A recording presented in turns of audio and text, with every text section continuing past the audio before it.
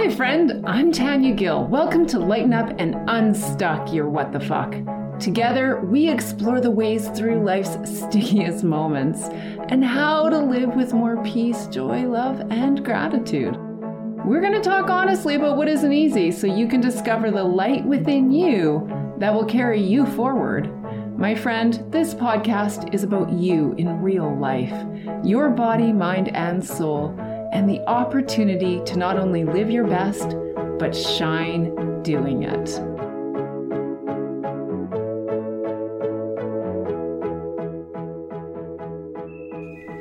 Well, hello, my friends. I'm so glad you're here. This week has brought a what the fuck to many of us, and I think this podcast needs to have a space and place to address it. I guess it is my podcast. So I'm going to be stepping onto a soapbox, I guess, for the next little bit. Even as I prepare to speak about this topic, I am so aware of the energy I feel in my body. I have a shortness of breath, and quite honestly, I'm a bit shaky. Okay, maybe I'm a little bit more than a bit shaky. I don't want to dive into a conversation around division. I want to have a conversation with you around compassion. This podcast is about you in real time, and I think that some of you may be having some real what the fucks. If you've been on the socials or watched or read the news, you too may have said, "What the fuck?" Roe versus Wade, my friends. My reaction was, and continues to be, intense. How the fuck could this happen? How did we get to the point in 2022 where the government can control women's bodies and force them to give birth? As I record this, we are facing news of a leaked draft. And the quote is, "Roe was egregiously wrong from the start. Its reasoning was exceptionally weak, and the decision has had damaging consequences."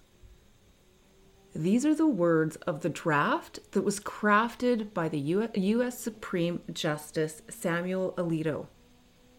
You guys, these words have the potential to strip the constitutional right to terminate a pregnancy from American women.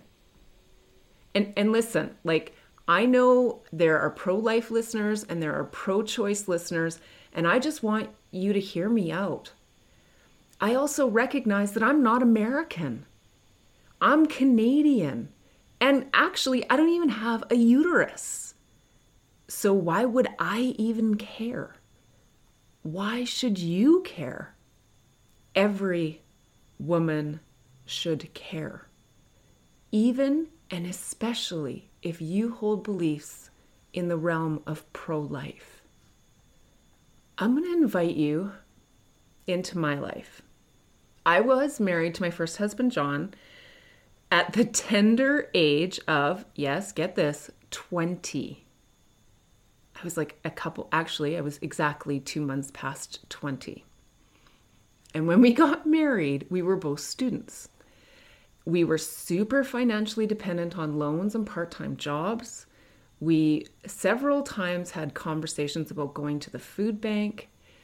And we had a plan to create a life together with a certain amount of stability and opportunity before we invited children into our lives. Now, some of this may sound selfish, but for us, we knew that having a child at that point in our lives would not benefit us or that child. And let me be clear, I was on birth control, but tucked into a human biology textbook for 10 solid years was $400 cash for an abortion. I don't even know why it was $400. But here's what I can tell you. Back in the 90s, as starving students, that was a fuck ton lot of money. It wasn't something that you just had laying around, but we did, because we didn't want to be parents and we needed to have the finances to terminate so that the choice, if we were ever faced with it, was even a possibility. We saw it as being responsible. But it was all about having the opportunity to be able to make that decision. And that's just it. The decision. Roe versus Wade has the potential to strip rights, starting with abortion and ending where? The court decision of Roe versus Wade, you guys, it dates back to the legalization of abortion nationwide in the United States in 1973. That's before I was even born. But don't kid yourself. Abortion is as old as sex, especially non-consensual sex.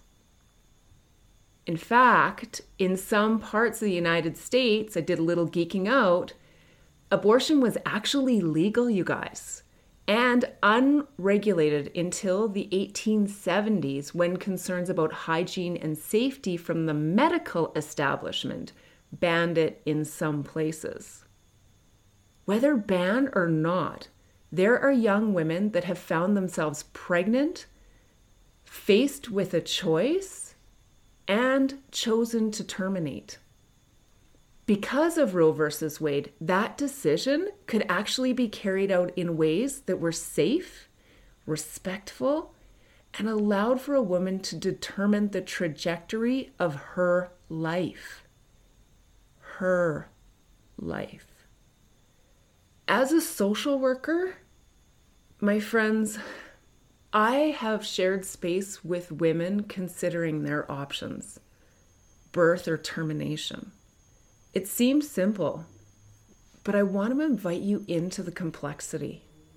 I've sat with many women in the space of decision. One woman stands out, but her story is not in isolation. She had cognitive delays due to prenatal alcohol exposure. So she had FASD. Where most people don't even question having a natural support system, she had none. She herself experienced addiction and already had several children in care. Despite her best efforts to prevent pregnancy, her transient life meant missing a birth control shot. And as a result, she found herself pregnant for the 4th time. Within all of the challenges of the day-to-day effort to simply live for this young woman, she was pregnant again. Birth or termination.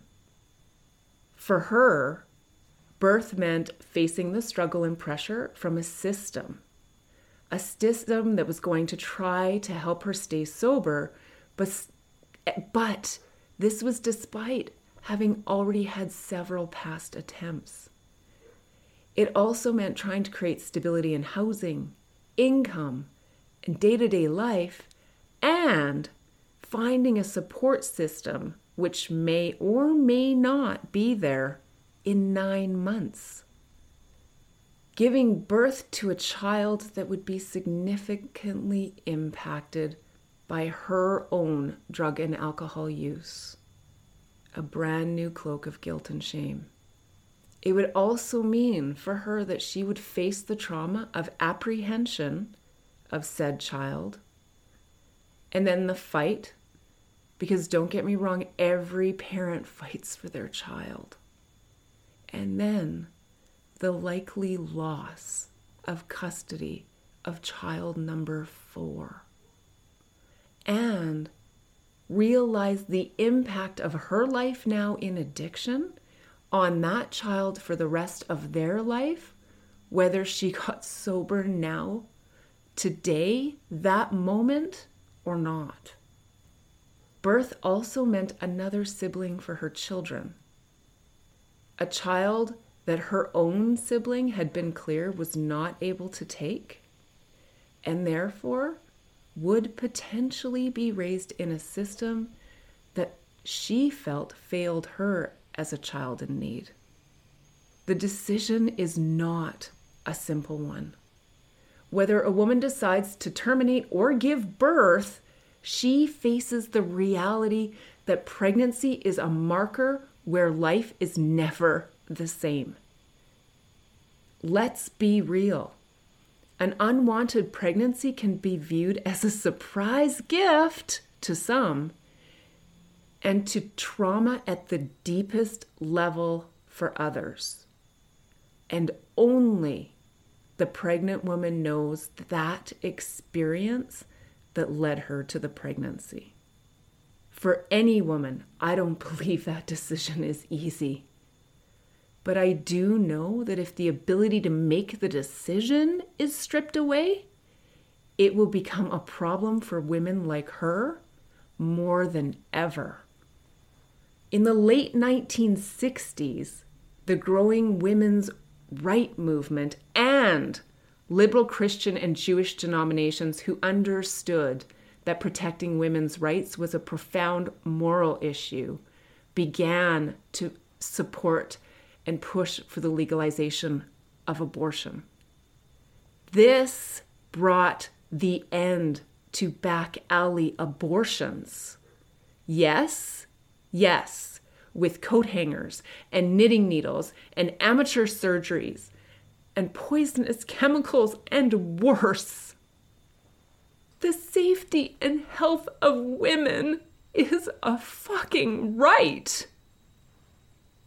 Now here's the thing. If Roe versus Wade gets overturned, this will mean that women in many of the United States will no longer have a legal right to abortion. No legal right means a return to fucking coat hangers and knitting needles and dangerous procedures being botched in an effort to terminate. For some. And that's what makes me angry as fuck. For women like the one I just described, this is exactly what it means. She doesn't have $400 tucked away somewhere. For those with privilege, those with the means, there will always remain safer ways. They'll be more costly and they'll be secretive as fuck, but they'll still be there. Private spas and resorts that cater to these services will eventually secretly, likely begin to underground for those with the financial means to tuck away their secret. And the secret it would stay, because of course, abortion would be illegal. Either way, you guys, there's already guilt and shame for most women who find themselves in the place where they are needing to be making a decision. The privileged aren't going to be spared from that guilt and shame. The message is clearly guilt and shame. I did something bad. I am bad. And in the eyes of the law, this is bad. That message will never land on a man, even the father, the same way. Because their lives aren't impacted the way a woman's is. It's simply not the same. And abortions will still happen. But for some, for the majority, all of the moral and emotional, social, psychological, and physical struggle that comes with being faced with an unwanted pregnancy, for whatever reason, will now become a fucking health and safety issue. There are health and safety standards in place regarding piercings, for God's sake. These standards of safety for abortion has the potential to no longer exist in 21st world country states. Oh, yeah, you know what? I feel passionate about this. I do. I feel passionate about this because what life-threatening procedures may these women be faced with? What decisions may they be forced to make with regard to their own health and safety because of this potential decision being made for them? Roe versus Wade is a hot political, moral, and social topic. I get it. I chose to dive in because I want to invite the importance of compassion into this conversation.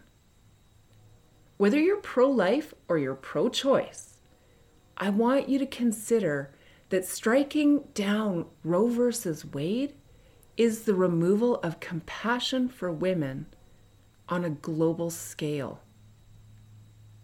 The US, don't kid yourself, our southern neighbor, I'm a Canadian, is a country on a world stage. It's seen as a leader, an innovator, a superpower, and whatever country you are in, whatever laws you are governed by, this law affects us all. The world, for better or for worse, as a leader, is looked to. If the leak is supported and Roe versus Wade is struck down, the trajectory for human rights may be at risk on various levels, my friend. Here's the thing. It's actually argued that there's no mention of abortion in the Constitution. Hey, newsflash, the Constitution was written in 1747 by 55 men. The Constitution is 4,000 words. I am pretty sure it can be argued that many developments since that time were not referenced. Additionally, do you think 55 white guys in 1747 even gave a shit about reproduction? Women were fucking property for the most part. It wasn't for another 172 years that women were able to, in solidarity, fight for their right to be independent enough to vote. Be very clear. When the Constitution was written, we the people was not referring to women. So, here I am, still on my soapbox. Holy fuck, right? I know this sounds like a mind-blowingly stupid question. But if women aren't referenced in the Constitution, could it be possible that at some unimaginable point in the future, the right of women to vote could come under scrutiny and possibly be reversed? It sounds fucking ludicrous. But so did the thought that in my lifetime, abortion would become illegal in a first world country. A country with healthcare and a means to support the wellness of its people. If one significant law gets reversed in potentially 20 of 55 states, what other laws could potentially come under fire? Seriously, it may only be a matter of time before rights and freedoms regarding marriage and sexuality and family life, including birth control, may be at risk. And I'm not talking out of my ass here.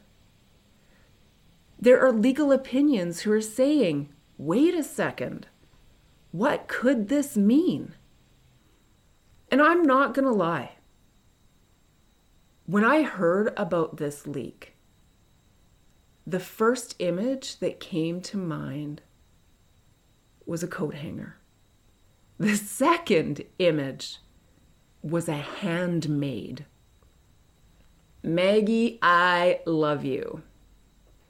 That's a reference, by the way, to A Handmaid's Tale by Margaret Atwood. If you're into awesome Canadiana, if you're into awesome Canadiana literature, Margaret Atwood, A Handmaid's Tale. It's spooky as fuck. Some have even gone so far as to call it prophetic. Basically, handmaids, among other women, had no rights to their reproduction either. In fact, actually, no women had rights in A Handmaid's Tale. But even more alarming, many women were so successfully divided that they could never stand in solidarity under his eye. Just look it up. Just look it up. I know I'm going on a tangent, but here's the thing. What I want you to think about and what I want you to be invited into and what I want you to hear is this. Now more than ever, as sisters to one another, as mothers and daughters and granddaughters and grandmothers, we have to consider what the reversal of this law may mean for the generations of women to follow us. Yeah, the unborn. You know the beliefs that you hold about abortion, and I'm not here to sway you one way or another. I know that this issue is complex as fuck and linked to beliefs and values and your cultural stew. I just want you to consider that cultural stew from a slightly different perspective. What are your values around health, wellness, and compassion for another woman? What if this other woman was your daughter, your granddaughter, your sister, or your mother? As sisters, as women, we need to approach this with a voice that says, I love you, I stand with you, I am compassionate toward my sisters and stand in solidarity for the health, wellness, and freedom that we as women have had to earn. It was not given to us like our counterpart men. Whether you're pro-choice or pro-life, as sisters, we need to come together to say, I see you, I hear you, I have not walked in your shoes, but you are loved.